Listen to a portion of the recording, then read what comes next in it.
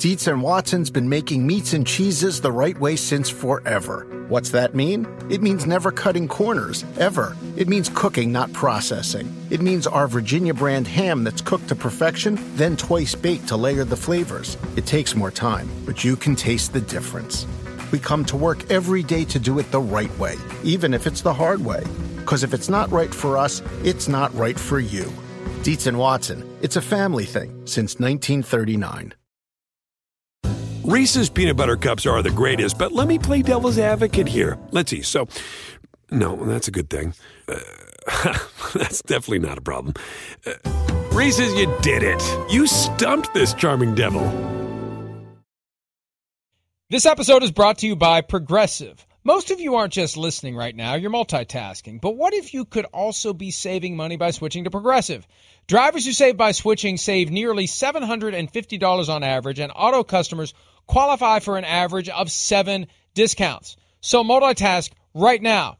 Get your quote now at Progressive.com. Progressive Casualty Insurance Company and affiliates, national average 12-month savings of $744 by new customers surveyed who saved with Progressive between June 2022 and May 2023. Potential savings will vary. Discounts not available in all states and situations.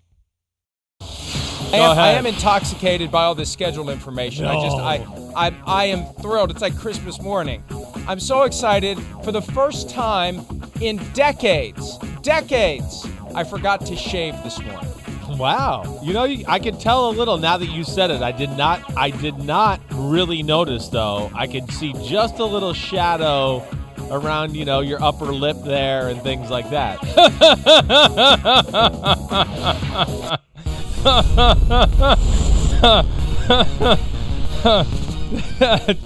Yeah, that was Thursday. I let it ride Friday, Chris, while you were in your hammock with your mismatched suntan and your pina colada. Right. And then I let it fly Saturday and into Sunday. Wow. And I was determined to give it until this morning. You didn't want to show us? Well, here's what happens. On Sundays, we have family over, especially now that everyone's vaccinated, and I think I know what the rules are. I'm really not sure, but we sit outside and we have pasta. And, when you're going to have company, you need to be presentable. And I've been married almost 27 years. It doesn't take much for me to pick up on the cues, like that look that asks the eternal question, what in the hell are you doing? Or what's wrong with you? That's the one from your wife?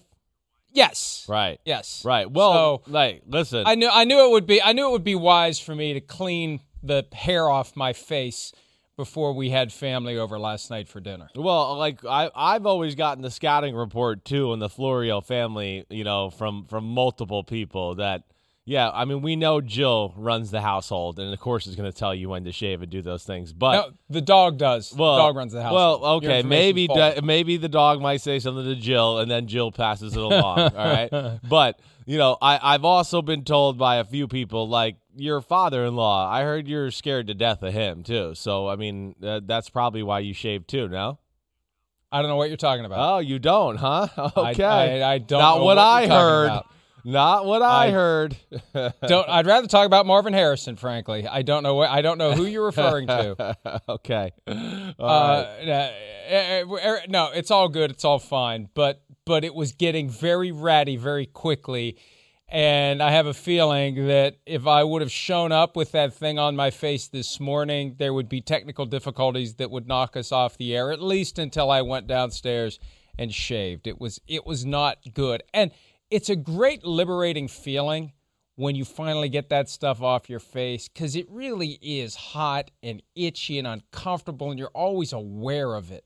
Like that's one of the reasons why, beyond the fact that I don't think it would come in very thick and it wouldn't look anything like the Tom Selleck mustache that they slapped onto. That's an impressive mustache. It's not nearly, for me, that thick. It just would have been scraggly and awful, and it's just a pain in the ass, and I'm glad I shaved. Yeah. There it is. That's never happening. That's never happening. You sent us a little, a picture of some of the chim music you were growing on Saturday afternoon.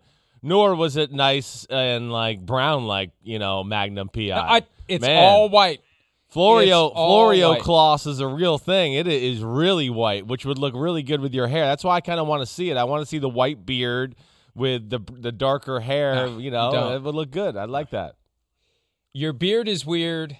Your stash is trash, to quote the Emmitt Smith Just for Men commercial. And that's the other thing, too. It's obvious enough when someone dyes their hair. It's so ridiculously obvious when, here goes our Just for Men facial edition sponsorship. It's so ridiculously obvious when you dye when a 68-year-old man has brown hair and a matching mustache and beard like he's 32. Or like when Greg Williams had that jet black goatee. That laughable jet black goatee. Yes. It's so obvious. Now, that is when it's important to have someone in your life who can communicate the necessary truths to you with merely the turn of a head. Right. That's where you need a Jill. You need a Jill to come in with that piercing look to go, holy cow, you look ridiculous. Go up there and shave. And she didn't even have to say that. I get it. My wife has that same look. Yes. Yeah. All right, let's get to football, because 29 teams had rookie minicamps over the weekend, and participation was 100% or damn close to it. We'll talk about that dynamic coming up later in the program.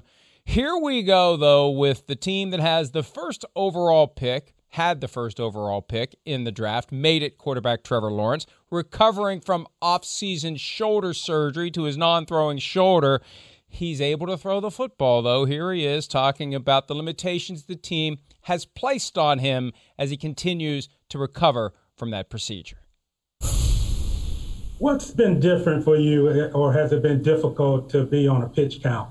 Yeah, it's I really appreciate the staff here, just looking out for my best interest, trying to slowly get me back in game shape and throwing shape for practice so I can go out there full go whenever the whole team's back together. So that's been good for me. It's a little, for me, I want to get out there and just throw and go, but I think it's better for me in the long run just to take it slow and get acclimated, just because still recovering from my left shoulder. It's feeling great. No complaints here. I'm making great progress, but still got to just be smart and take it easy. But, yeah, I'm wanting to go out there and throw a lot, but we're keeping it, around 30 to 40 balls, not including the warm-up. So keeping it light just to make sure I'm feeling good.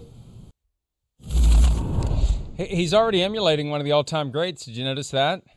No, what? Who? He's got the Peyton Manning red forehead from wearing a helmet. He's got a lot of Peyton. I believe in him. I really do. That's who I kind of see when I look at Trevor Lawrence. Some of the mannerisms, I don't know. He's got a big forehead like you're talking about, a longer neck like Peyton, kind of the way he handles himself. He wears that 16. So yeah, I hear you all the way. I mean, that's the guy, no doubt. Now, that's the ultimate Photoshop job. Peyton Manning with the long flowing hair. That would be something. I assume during his stint on SNL, maybe at some point he had a wig on that would give him that same look. But that big old red splotch, I don't get it. I don't understand it. I don't remember seeing a red splotch on his head at Clemson, but maybe that's part of the rites of new passage helmet to the NFL. The red splotch, that says Peyton Manning all over it. Look, he's got to be ahead of schedule, and I think he mentioned he is ahead of schedule because when he had the surgery, they're saying 5 to 6 months before he could really do anything. So they're being careful, they're being deliberate, they're getting him out there on the field. There's no competition for him other than Gardner Minshew. I'm telling you, my theory on Tim Tebow, to the extent that this is a sideshow, a money grab, you want to sell some Tebow jerseys, you got to get rid of the guy that's currently wearing number 15 before you can do that. And that's currently the only real competition on the roster for Trevor Lawrence. There's no way he's not the starter week one. No Just way. like with Zach Wilson in New York, there's no way. No, it's written in stone. No, you're right. There's no doubt about it. With that situation, as far as how the quarterback position, that room is on their roster, everything around it, yes, just like Zach Wilson, they're starting day one. There's no competition. They get the first team reps, and Trevor Lawrence will get that. I mean, I think they're being smart by taking it slow with the shoulder thing and everything like that. Listen, it's his left shoulder, right, Mike? So, yeah, it's not like there's a direct impact of him, affecting that, throwing the ball with his right hand and his left shoulder. But still, hey, it is recently, surgically repaired. So maybe they do want to just limit the wear and tear of when you're kind of, pulling that shoulder out of the way to throw the football, that aspect of it. But I'll tell you, I think the biggest thing that I thought of when they said pitch count more than anything is, pitch count, because forget this surgically repaired shoulder, he hasn't thrown the ball much since he played the national championship game and had his pro day. And this is the time of the year. If you come back and start throwing 180, 220 balls a day, all of a sudden, Mike, in my experience, that's when you go a month from now, you start to go, man, my elbow hurts. I don't know, every time I grab something or every time I let go of the ball, I get a little weird tinge in my elbow. That's how you can really tire your arm out and get arthritis and those type of things like we've seen Brett Favre kind of deal with through the years. So I think it's smart from that aspect to get it in shape too. One thing that I noticed in the footage of him throwing, it looks like a deliberate, conscious effort to keep that left arm tight to the body, not let it flail. Right, not letting get out of the way and do that, right. And I think Urban Meyer, the Jaguars coach, talked about that some when he met with reporters this weekend, keeping that left arm under control. I think that is a key to helping that thing recover. As it relates to the number of passes thrown, though, what if he's throwing 30 to 40 right now? Right. What's the ideal number? What do you want to get to? You talked about an extreme amount on the other end that could cause a problem with the throwing arm. Where does he need to be ready to go for the week in and week out grind? Right. Well, like right now, he's getting a warm up, he's getting loose, he's getting going. Then he gets to do probably some of the individual routes and probably the 7-on-7 reps. But really, to become a machine, as far as just a machine within your own mechanics, knowing the offense, and everything like that. Hey, I would say, the really good quarterbacks on a given day, it's going to be between 100 and 150, real throws, like a day where you have OTAs, or a mini camp. In a mini camp, you might have 2 practices in a day where it might be more than that. But I think generally that's what you're looking for. You want to get to the place to where you get your arm in shape, and as long as you do things mechanically right, you can basically then now go, wait, I'm in shape, I'm doing things the right way, and now I can really get a lot of reps and reps and reps and reps, and then that repetition starts to, get beaten into your hardwire of your body and your muscles and everything like that, and that's when you can become a machine, like a Rodgers, a Mahomes, a Peyton Manning, a Brady, to where they're like a robot. It doesn't matter what that is. So, yeah, right now, it's just good he's getting the reps, Mike, but, not to the point to where he's going to need them and really be hitting on all cylinders like an NFL starting quarterback. And they're working in that direction, so he's full go when training camp opens. And part of the challenge for them for now is to get him to remain fully bought in because he wants to go. And as phase 2 of the offseason program begins today, the OTAs begin next week, he is going to be anxious to do more. That's right. They're going to have to hold him back. But there's much to be learned because he's the guy. Week 1 at Houston, he's the guy. And they knew drafting him that this was going to be part of the plan. This was part of the reality. He was coming off of that surgery. And they're taking the smart view. And I think for now he's all in with it. He understands.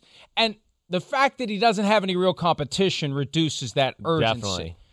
Definitely. If he really did have to climb the depth chart like some of these other young quarterbacks are going to have to do, then I think they'd have a very difficult time, Chris, getting Trevor Lawrence to sign off on 30 or 40 passes a day at this point. You're right. It adds a little flexibility to the situation. And the player, is not chomping at the bit, knowing that he's going to be judged on, I need to get out there. I need to compete. I need to be playing at, my highest level here for me to win the starting job. And then you do, start to push the training staff and the coach for more reps. And that could end to, like I was talking about, the tendonitis or anything like that with, the throwing arm, whatever. So there's no rush there. We know he's the man. You're the man, Trevor. Jacksonville do things right. Let's not forget, Jacksonville's the organization who needed to see Dante Fowler come off the edge at full speed. Remember that, Mike, 6 years ago on the first day of rookie minicamp and tore his ACL? There's no need for that. And, if I'm Jacksonville with Trevor Lawrence right now, hey, we do one-on-ones, you throw routes versus air, you do some 7-on-7. Anytime there's an offense or defensive line involved, he's not involved. I don't care. It's no contact right now. Somebody could hit him, he could fall on his left shoulder, and something can happen. So you keep him out of that that harm's way until you really feel comfortable and everything's structurally sound that way too. That graphic that was just on the screen, if we can bring that back, that is sobering.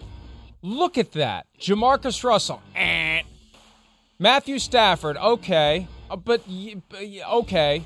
Sam Bradford, Cam Newton, yes. Andrew Luck, look, he went 11-5 in his first year, but he's not in the league anymore. He decided to walk away. Right. Jameis Winston, 6-10. Jameis Winston competing to be the starter maybe in New Orleans.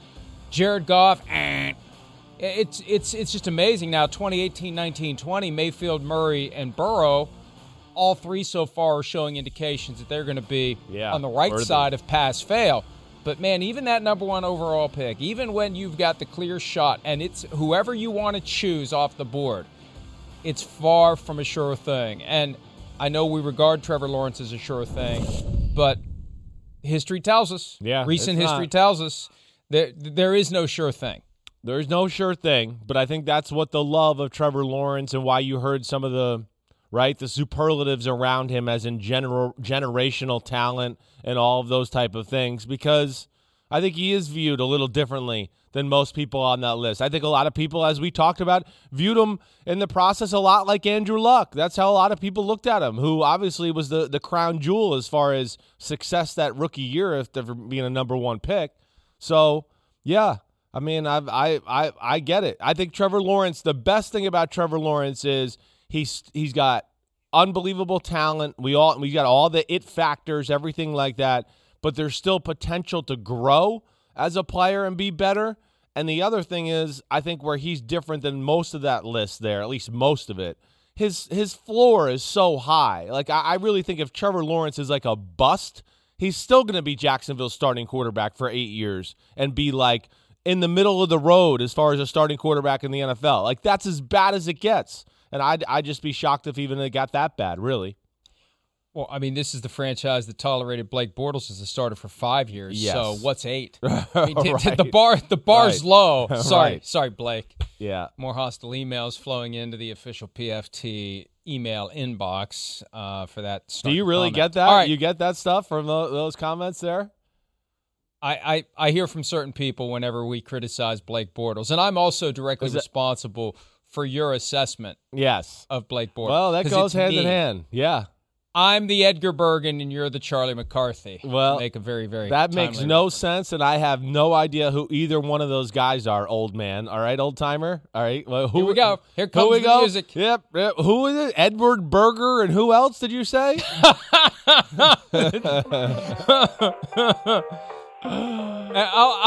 I'll leave it to you, Chris, to research on your own time. Okay. Edgar Bergen, Charlie McCarthy. Right. That's it. That's all I'm going to say. The context should give you an idea of what it's referring to, but I'll let Edgar Berger. All right.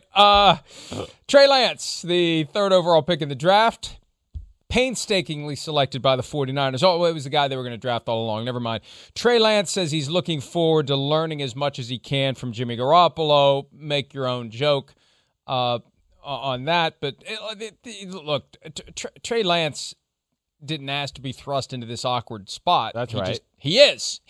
And it's inherently awkward.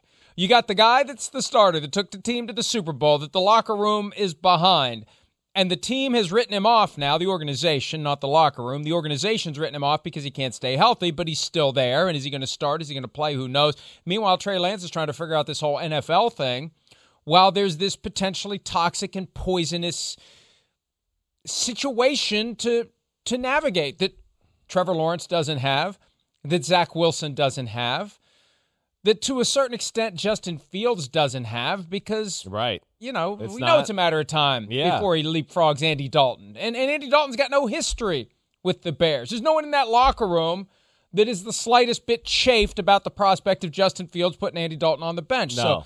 So this is just now we are 17 days removed from the draft. And this is where, you absorb the guy onto the team and you make it work. But there's a natural, inherent awkwardness to the situation that Trey Lance is going to have to figure out how to deal with, Chris. 100%, Mike. I mean, yeah. That's the current status of the situation with the 49ers. Hey, it's you kind of said it, you unpacked it there. It's rare. I mean, think about what we're talking about here. Yes, it's a quarterback for an organization he wins. He wins a lot for their team. Jimmy Garoppolo when he's on the field, but that's the big if. So there's that aspect.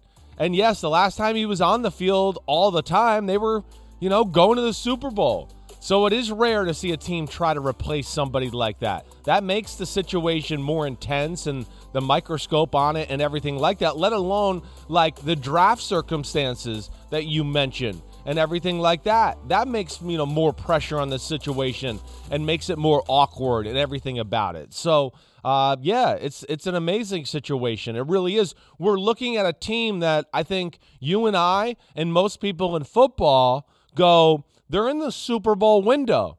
But yet, how often do we say that about a team and go, but they need a quarterback, but they want to change their quarterback? That's the weirdest thing on their football team. And I think that's what makes, everything like you're talking about just a different set of circumstances here.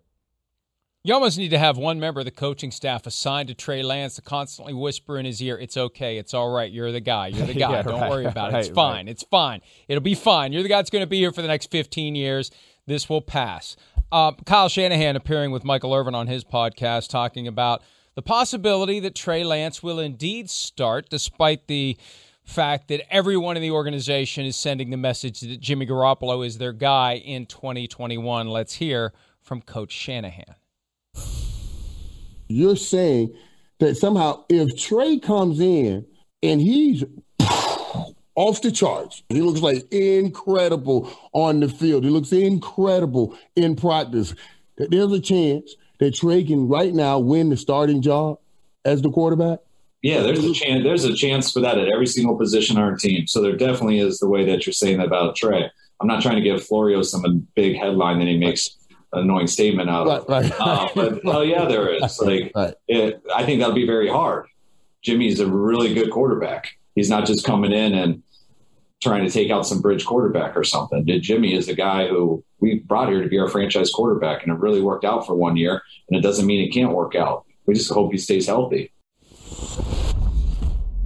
Well, now we know why. Now we know why 3 years as a head coach has aged Kyle so badly. Hey, Kyle, if you're worrying about me, you're definitely worrying about the wrong things. I can tell you that for damn sure. If you're worrying about what I'm going to say about what you say, you should worry more about what you say, not what I'm going to say about what you say. I'm not the one that said Jimmy Garoppolo has to stay alive until Sunday. Well, I didn't say that. He never said right? Jimmy Garoppolo has to stay alive either. He made a reference to the whole team. You made a headline that said Jimmy Garoppolo had to stay alive. I mean, he's the one who had to say that he blew that statement. We can quibble over the details. No, I understand. Yeah, I mean, listen. Hey, but Chris, hey, big guy, Chris, you're part of this. So what? Deal with it. No. I don't care. Yeah. I don't care. Hey, I could be like Colin Coward and say, he's paying, he's listening, he's reading my website, he's listening to me. I don't care about that. What I care about is why in the hell does a guy who has far better things to worry about than me worried about me? Do you think Bill Belichick would ever say anything like that? I don't think Bill Belichick even knows who the hell I am. No, he does. And he can play stupid all he wants, but he does. I have compared Kyle Shanahan to Bill Belichick. Right. I am not going to change my assessment of Kyle Shanahan as a coach. I don't like how the organization has handled the past 2 months, and I'm not afraid to say so. I don't like this weird shell game that I think they're playing with themselves over what the hell they're going to do at quarterback, and I think it all traces to blowing it on Patrick Mahomes, blowing it on Tom Brady, and this year they freaked out. And the result of this multi-week freak out is where we are right now. Well, hey, listen, I mean, I don't deny any of that, but I'm not going to sit here and get mad. Like, listen, Mike, you're kind of a big part of the NFL. No, I mean, no. Most coaches in football. No, this is okay. Dead serious. I'm not trying to give you. No, most. Shut up. You're going to have to hear it. You're going to have to hear it. Will be fine. Most coaches are paying attention to your website. Your website is a huge part of the narrative that goes on in the NFL. Right. It is. So he's just being very self-aware and maybe taking a little fun shot at you as he goes there.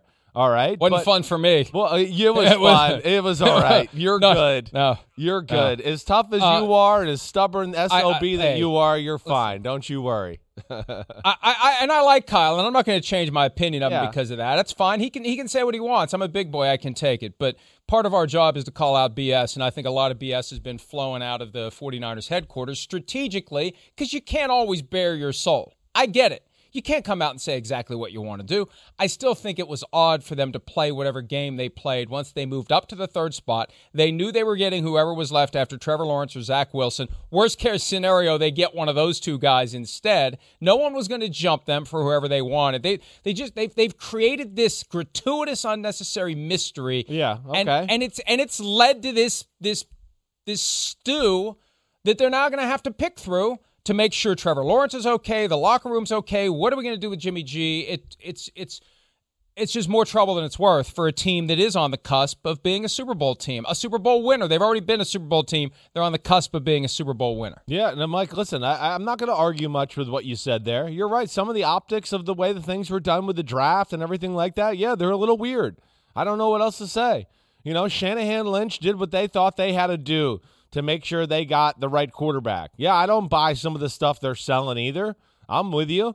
I don't know if they really need to make that move up there that aggressively and do all that as well. But obviously they felt a real desperate need that they needed to get rid of Jimmy Garoppolo, or that they need to make a move to start that process going, and that they like these quarterbacks. And I just think with that comment there, even though it's like, you know, of course and all that, you know, I think it's a very real possibility. Again, like we said, we know there's got to be competition, and it's not going to be easy to beat Jimmy Garoppolo, like Shanahan said, and all those type of things.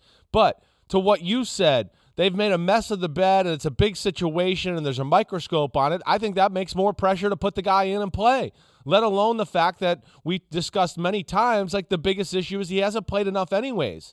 So, you know, I think that as long as that Trey Lance continues to show growth, improvement, that the situation's not too big, you know, I do think that they're going to do their best to get him in there and get him in there early. And I wouldn't be shocked to see him start in week 1. I think Shanahan has the offense and the brains and the scheme and the creativity to bring a guy like that along and not have it be like all on him and he's going to blow the game with one pass or something like that.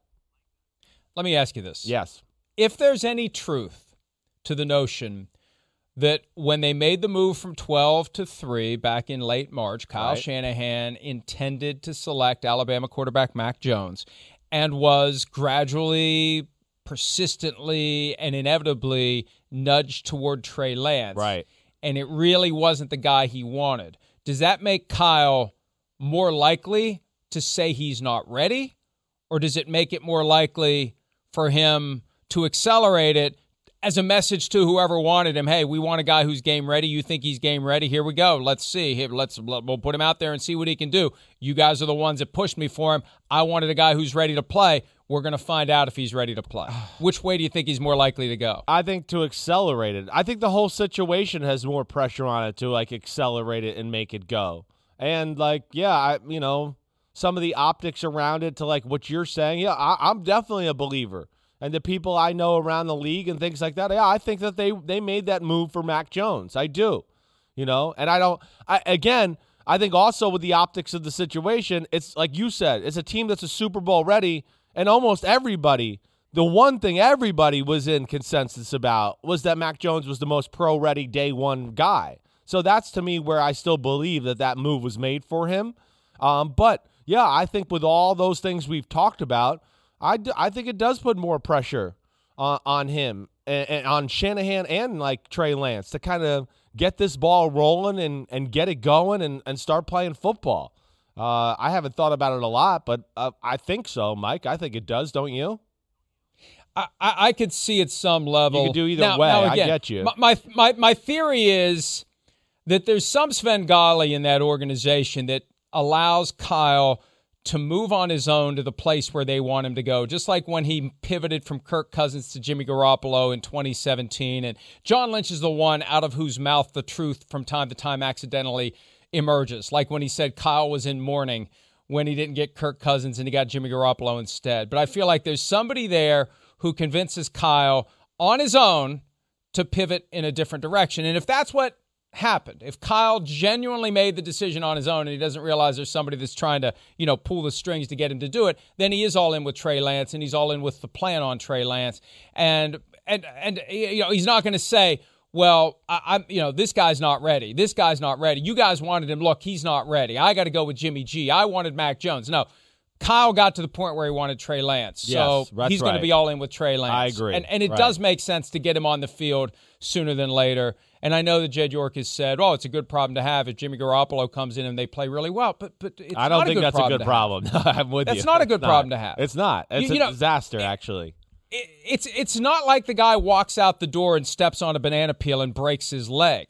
He played the full 2019 season. Chances are he'll play the full 2021 season, and the team is very good despite his flaws. Yeah. Then you have a problem. Yeah, agreed. That's to me the dicey part of the situation, like we talked about early on in this right after the draft, before the draft, right? I mean, we talked about it. You could see the scenario, Jimmy Garoppolo starting, and it's week 10 and the 49ers are 8-2. Okay, doesn't look like Trey Lance is playing this year. Oh, wait, the 49ers went to the playoffs, and lost only a handful of games and maybe won a playoff game, maybe 2. Okay, now we're going to make the change now with all the pressure and more people in the locker room and the fan base liking Jimmy Garoppolo even more now? That's to me, I'm with you, Mike. That's trouble. That's how you can have a real issue in an organization. So that's where I would favor getting Lance on the field as well. You better be damn sure that Trey Lance is Patrick Mahomes, because it was never an issue in Kansas City when they nudged Alex Smith aside after consistently going to the playoffs and realizing there was only so far he could take them. If you don't bring in a guy who takes you farther, you got a problem. So it puts more eggs in that basket for Trey Lance if that's how it plays out. But I still think that, number one, they're hoping for a pathway to trade Jimmy Garoppolo and get maximum value. And number two, if Lance is ready to go, I'm telling you, mid to late August, they approach Don Yee, Garoppolo's agent, and say, we can't pay you $25 million this year. We'll pay you $12. And if you can't do that, we're going to have to let you go, period, because our other guy's ready. Sorry, Jimmy. We paid you a lot of money over the past few years. We're sorry it's come to this, but this is just the way it is. I mean, that's one way that the dominoes fall if Trey Lance is ready and if the 49ers don't get an opportunity to unload that contract. Yeah. No, I could see that. There's some wiggle room here for the 49ers, and I do agree with you in the fact that, they could stand pat for right now, see where things go. You're right. Trey Lance does well in training camp, preseason. Okay, there's a team that needs somebody. Maybe that's when they do try to, maximize their trade value for a Jimmy Garoppolo, something like that. But, yeah, if that doesn't happen, and as of right now, there's not really going to be any suitors out there for Jimmy G unless something happens, then it's like, okay, so what's going to happen now? Is Trey Lance going to start week 1? We're going to start Jimmy G and infuse Trey Lance into certain plays during the game? Or are we going to start Jimmy G with the mind of like what the Dolphins did last year, where they could go, screw it. We're 5-2, but we don't give a damn. We're taking Fitzpatrick out, and we're going with our rookie. I don't know. That's on the table too. So maybe that's something that they got some different avenues to take here, and we'll see how it plays out. And if they let this thing play out through training camp in the preseason, the one risk that they consciously are taking is the possibility that the serious quarterback injury happens to them. Garoppolo tears an ACL, and $25 million is gone forever, because at that point he goes on IR and he gets every penny of it. So it's all calculated. It's all deliberate. There's a plan, but there is risk every step of the way. The Bears' plan is a lot cleaner than that. Yes, they paid 8 figures to Andy Dalton, but when they made the move from 20 to 11 on draft night to get Justin Fields, it became clear that at some point it's going to be Justin Fields' ball game. Here is Fields and Coach Matt Nagy from the weekend talking about the possibility of Fields becoming the starting quarterback. As a competitor, you're always out to perform your best. And anytime you've stepped into a program, you've been thinking about winning the starting quarterback job. Do you take that same mentality as you start rookie minicamp and all these off-season workouts, that you're going to do everything you can to win the starting quarterback job? Of course. I mean, I think everybody on our team should be striving for a starting job. And if you're not, then there's no reason for you to be here. So, of course, I'm going to do everything that I can to, get that starting job. And, it's really, it's not up to me. Coach Nagy, he has a set plan on, my development and stuff like that. But I'm just going to, work hard and keep my head down and just keep grinding it out every day. Will Fields get any first-team reps between now and week 1? Right. So what I would say is this is as we work through with Justin and where he's at with this offense, we know that it's going to take a little bit of time here in this offseason as we get into training camp. And so we're, Andy is the starter. Andy's going to get the 1 reps.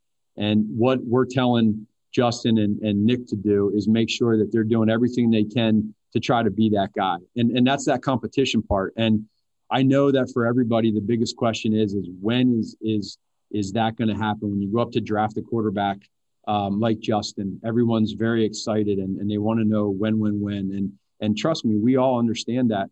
But we need to make sure that whatever that plan is that we put together, that it's the best thing for the Chicago Bears. And I think the easiest way for all of us to simply think of this is it'll all happen for those quarterbacks. They'll all play however they're supposed to play, and we're all going to see whatever we're supposed to see. And then it's our job as evaluators of who they are, what their strengths and weaknesses are, to make sure that we're doing everything we can to make the Bears the best team possible. That's it.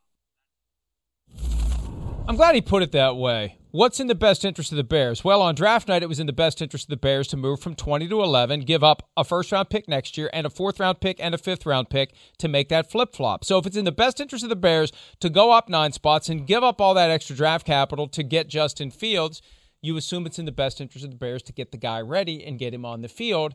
But at the same time, you don't want to accelerate to the point where it becomes detrimental. And I do believe some teams like to put a guy farther down on the depth chart so he can build some confidence as he passes Nick Foles, as he passes Andy Dalton. Because at the end of the day, all due respect to Andy Dalton, if you can't beat out Andy Dalton, why in the hell are the 11th overall pick in the draft? Yeah, that's right. I mean, again, they can preach patience here.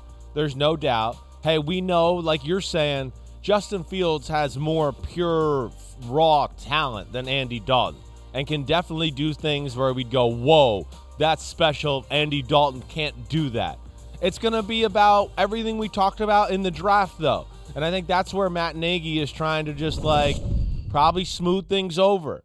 I think most people viewed Justin Fields as a guy that, hey, needs some polish, needs some work as a passer and do those type of things, to where that's where I think Nagy is trying to keep pressure off the situation, just to, hey, let's let this guy, buy some time, get used to playing here, get the offense, do all of those type of things. But I think ultimately, I'm with you. I just think it's a matter of time, too. When you make that type of move, those type of assets, it's not Andy Dalton. He's not the future. You know what he is. I mean, I would think that as long as Justin Fields just is in the mix as the talk of, starting week or starting and being in that conversation, that I would make that move if I'm Chicago. But I don't know where that's going to go, and they're going to evaluate it, and we'll see how Justin Fields does. And the Bears are not tucked into the 9-game cluster at 1 p.m. Eastern week 1. They have a primetime date with the Rams, which makes their situation even more conspicuous. Whoever is starting, it's going to be a big topic. And if it's Dalton on the field that night, there's going to be a lot of talk about Fields. There's going to be a lot of shots of Fields on the sideline. And if Fields is playing, well, he better be ready to go. And with Andy Dalton, look, this is a guy who came in, started right away because Carson Palmer had quit on the Bengals back in 2011, took the team to 5 straight playoff berths, but he's never been in this situation where he's been pushed hard from behind. The closest he came was when A.J. McCarron showed up and played pretty well when Dalton broke his thumb trying to make a tackle after an interception. Do you see a viable possibility here that being pushed like this from behind will nudge Andy Dalton to a higher level? I don't think so. I think we know we know what Andy Dalton's all about at this point. Yeah, it's a good arm. It's a pretty good athlete, but it's not anything great or special that way. So he's a real professional. He's got He's played in a lot of big moments. He's battle-tested. He's played in the end of big-time football games and come through a number of times to help his team win, all of those type of things. But no, I think this is like specifically one that's truly about just Justin Fields and where he is at his development. And, you know, the other thing I'll say in like Justin Fields' defense as compared to, let's say, a Trey Lance, listen, Shanahan's a genius. Matt Nagy, nobody is saying that right now, right? With Trey Lance in that situation, all right? The other thing is like the 49ers offense and everything they're set. When you look at their other 10 guys on their offense, it's an NFL all-star team. I mean, Kittle, Juszczyk, Trent Williams, Ayuk, Deebo Samuel, Mostert. I mean, holy crap. Maybe one of the best offensive lines in football. Chicago's got to be a little careful, too, just to first go, like, wait, how are we going to be offensively? What are we going to do on this side of the ball? Is our offense good enough that we feel like we could put a rookie in there and things won't fall apart? So there is going to be a little bit of a different assessment, I think, you know, as far as Fields in that situation in Chicago as compared to Trey Lance with the 49ers and a team that's in the Super Bowl window. Yeah, I think that's a great point. And look, you've got a lot of jobs in Chicago this year or next year riding on whether or not Justin Fields becomes the guy. And, you know, to the extent that Ryan Pace and Matt Nagy got ownership to buy into this trade up, giving up next year's first-round pick to address a quarterback, my first reaction was this means these guys have 2 years. Yeah. So why do you want to rush it? If the final exam is what does Justin Fields become, why do you want to rush it and potentially screw it up? You're going to want to take your time because this year becomes a scholarship year. 2022 becomes the year that you got to prove that Justin Fields is the guy in order to stick around beyond that. I think that's a factor that we need to take into account as well. I think that's spot on, Mike. I think you're right, and that buttons it up pretty damn good right there. But I think that's certainly a part of it, and I do think it gives them, you know, like you're saying, a redshirt year here to kind of get him ready and it all make it about 2022. Speaking of buttoning things up, the Texans would love to button up their relationship with Deshaun Watson, but the 22 pending lawsuits complicate that. What David Culley said or didn't say about Watson over the weekend, plus where things stand on the possibility that he could get these cases resolved and potentially return to the NFL with a team other than the Texans. We'll talk about that next here on Pro Football Talk Live.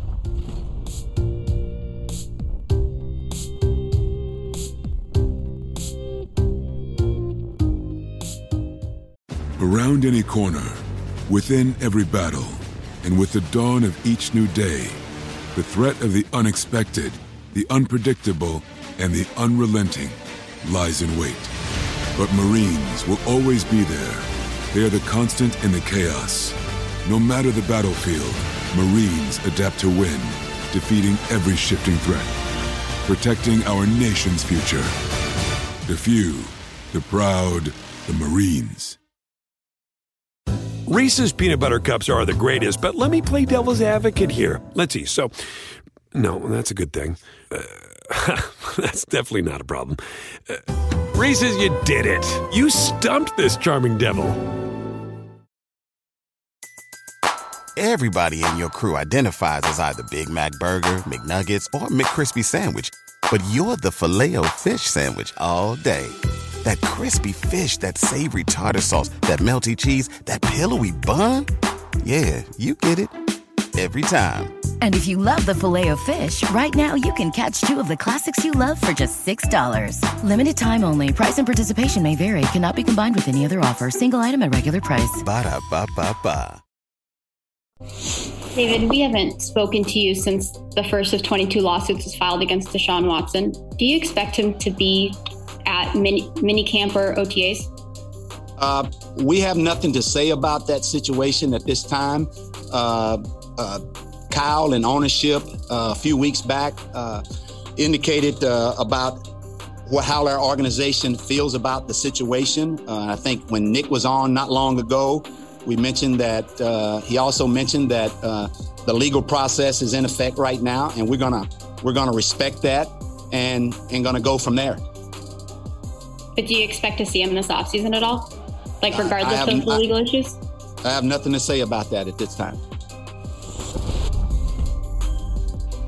David Culley from over the weekend at Rookie Minicamp talking about Deshaun Watson, or more accurately, not talking about Deshaun Watson. When we last heard from him, podcast quotes had emerged where he, for the first time, seemed to open the door on the possibility of a trade. Then he showed up for the press conference not long after those quotes emerged, and somebody apparently had gotten to him and told him to revert to the "we're not trading Deshaun Watson" playbook. But look, Chris, this isn't surprising now. The Texans are watching and waiting and hoping at some level that these cases do get resolved, because although I've heard that some teams are trying to engage the Texans now with these lawsuits pending, if that's true, and I don't know that it is, I think the Texans are resisting engaging in any discussions now because with those lawsuits, the value in trade is necessarily lower than if the lawsuits get resolved. And there's definitely an effort to try to get the cases resolved. And what we saw last week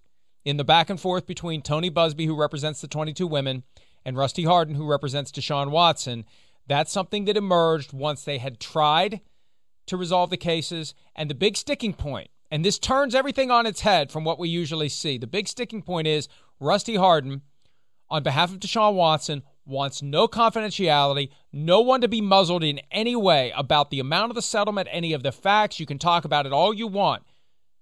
The lawyer for the plaintiffs is the one who, according to Hardin, wants everything to be confidential. And that's where they reached their impasse, and that's why this isn't done. And it's unclear whether or not they can get past that. And if they don't, the cases have to go forward. I mean, yes. I would think at base level, right? I mean, of course Houston wants all things settled. I mean, yes. So they can move on, whether that's they want to keep Deshaun Watson or, like you said, get the ball rolling on a trade offer to where, yeah, I'm sure teams are keeping their eye on this situation. And, like, you know, to what you were saying a little, Mike, yeah, the value of the trade is certainly down right as of right now. But, like, I can't even imagine a team making a legit trade offer or being aggressive when you don't know how this is going to play out at this moment. So that's where, to me, it's kind of a dead point, and we just got to let it play out and see where it goes. But, like, I don't expect to hear Houston make any comments about Deshaun Watson at this point, right? I mean, am I wrong to think, like, they don't want to be liable to anything here as far as just making any comment on the situation to maybe now us read into that to, like, oh, they were hoping this happens or this happens, and that's where they could be liable at some point. So I would expect them to say hush-hush about this. I don't know if there's anything they'd be liable for in that sense. It just makes no sense for them to say anything for overall best interest of the team. We talked about the best interest of the Bears last segment, best interest of the Texans. Say nothing, wait, and hope that these cases get resolved so that then they can move on from Deshaun Watson. Because I think at this point, the minute they are resolved, that's when the auction for the contract begins. And if the cases do get resolved, I think it does potentially put the Texans in line to get a significant return. Because even though there's a very strong likelihood Watson will be suspended by the league, even if all the cases are resolved today, teams are willing to take him on, knowing that vague reality is out there. Get it over with, 2021 season, 4 games, 6 games, 8 games. That's kind of the number that's bouncing around, although no one really knows what's going to happen. That's the estimate. And then you move forward and you have Deshaun Watson for the next 10, maybe 15 years. Yeah. If it all works out well and you keep him happy contractually and he plays well. So there will be teams that are interested. There are teams that are interested. And again, I don't know that this is true, but there's definitely some scuttlebutt that teams are even now trying to engage the Texans and they're not being responsive. And I think the easy explanation is there's no reason to be now. You don't want to start a conversation in a universe where the lawsuits drag down what the trade value is. Let's just wait until the cases are over, if they can be resolved. And I still think there's a pathway to a resolution, Chris. Look, they've got to worry about the criminal investigation that could morph into a prosecution, although it's going to be very hard to prove anything beyond a reasonable doubt. They've also got to worry about the NFL. The NFL's watching everything that's being said, everything that's being done. And that's one of the reasons, Chris, that I firmly believe Rusty Hardin wants no confidentiality to attach to any of these settlements. They want to do nothing that will frustrate the efforts of the NFL to get to the bottom of this, to get to the truth. They're comfortable with that, and they don't want to be perceived as hiding anything. Yeah, I mean that makes sense. Yes, I mean he's already been taken, through the wash as far as like Deshaun Watson's concerned. It's all out there, so he's probably at this point like, yeah, no, I mean I want them to be held, to their word and things like that. I get that, and Mike, I'm with you. I know there's teams that are still. Watson's very much on their radar still. And yeah, it's weird. I get it. But when you're definitely one of the 5 best players in the NFL, yeah, you can have these type of circumstances and teams know you're going to get suspended and they're still going to want you on their team because Deshaun Watson's a franchise superstar quarterback who just started the prime of his career. And that means he's got like 10 years left of really good football. And so teams are going to be interested in that no matter what, really, unless something really crazy got thrown out here and just it was a no-win situation. But I fully expect at some point there to be a market for him. There's currently no reason to think he's never going to play football again. Would he play this year? Who knows? Yeah. Would he play next year if these cases aren't resolved? Who knows? But at some point, he's going to be back, and he plays a position where you can play into your 40s now, well into your 40s, as we see with Tom Brady. And he's established himself, Deshaun Watson has, as one of the best in the game. So he'll be playing for somebody at some point, barring something very unexpected and basically shocking at this point that would end his career for good. Let's take a break. When we return, the second running back drafted in this year's process didn't play running back in his rookie minicamp. We'll explain when PFT Live continues right after this.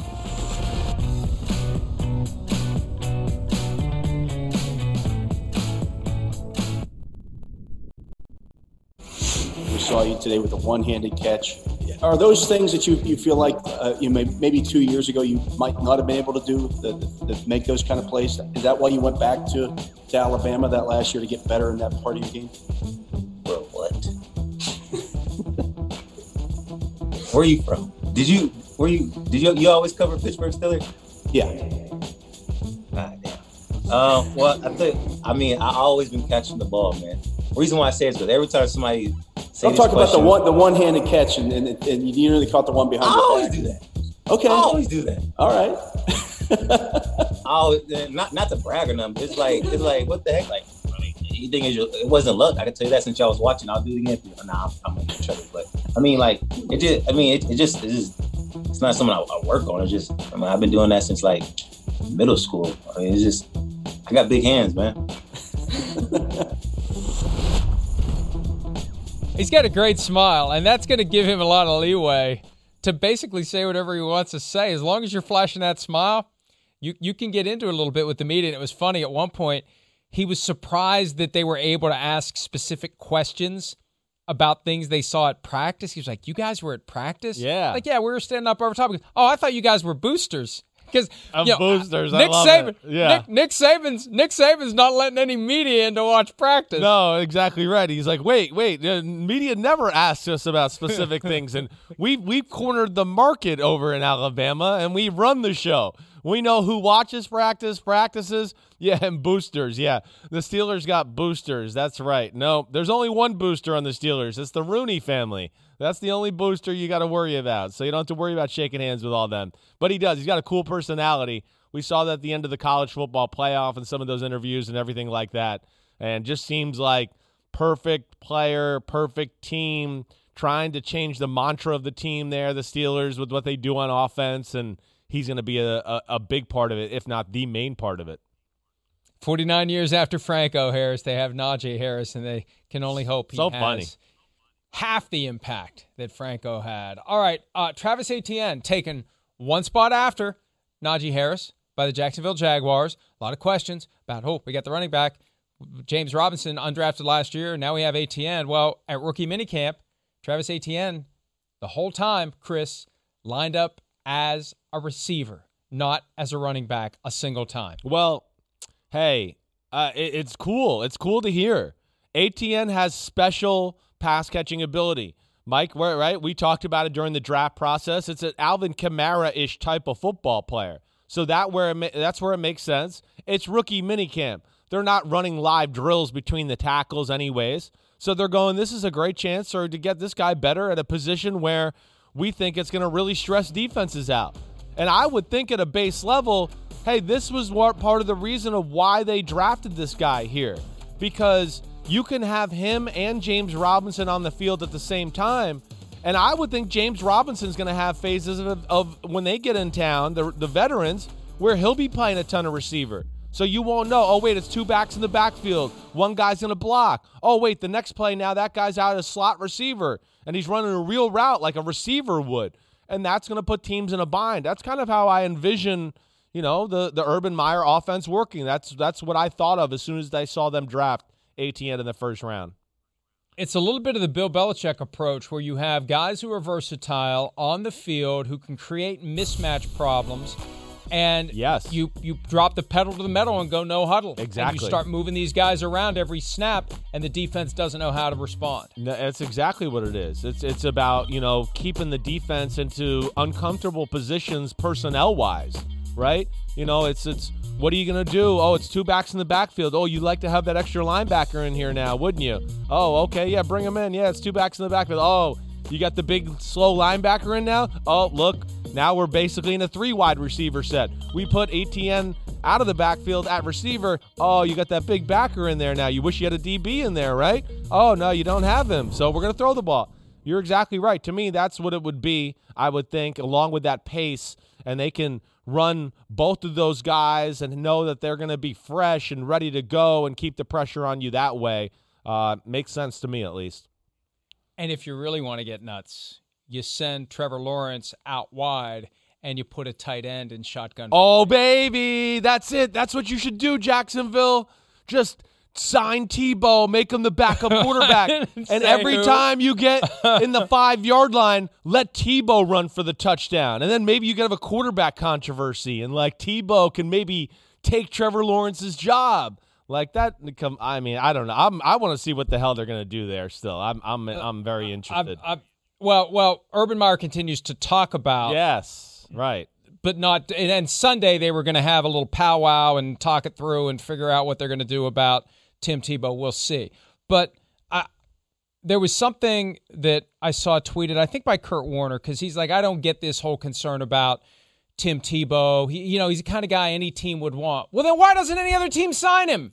Why isn't any other team looking at him? Why has it been 9 years since any NFL team has shown him any interest whatsoever? Exactly. That in and of itself is what stands out to me. No doubt. Again, it's the most white privilege sports story I've ever seen. I know you don't like that. I don't care. That's not it. It's crazy. That's not it. It's crazy. Urban Meyer's the one guy who was going to sign Tim Tebow. I know, but people think there's a faction of people, and not to blame Kurt Warner here, just he's the jump-off point, but they're like, what's the big deal?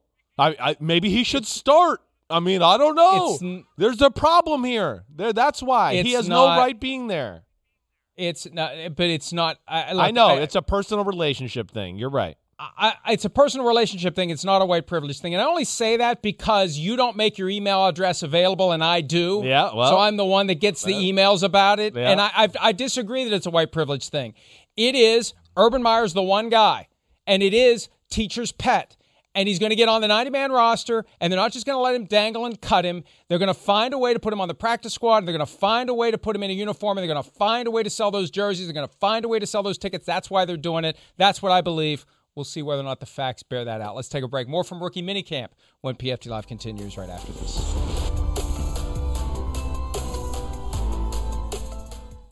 Reese's Peanut Butter Cups are the greatest, but let me play devil's advocate here. Let's see. So, no, that's a good thing.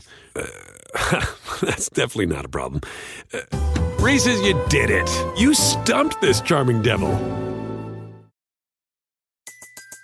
Everybody in your crew identifies as either Big Mac Burger, McNuggets, or McCrispy Sandwich. But you're the Filet-O-Fish Sandwich all day. That crispy fish, that savory tartar sauce, that melty cheese, that pillowy bun. Yeah, you get it. Every time. And if you love the Filet-O-Fish, right now you can catch 2 of the classics you love for just $6. Limited time only. Price and participation may vary. Cannot be combined with any other offer. Single item at regular price. Ba-da-ba-ba-ba.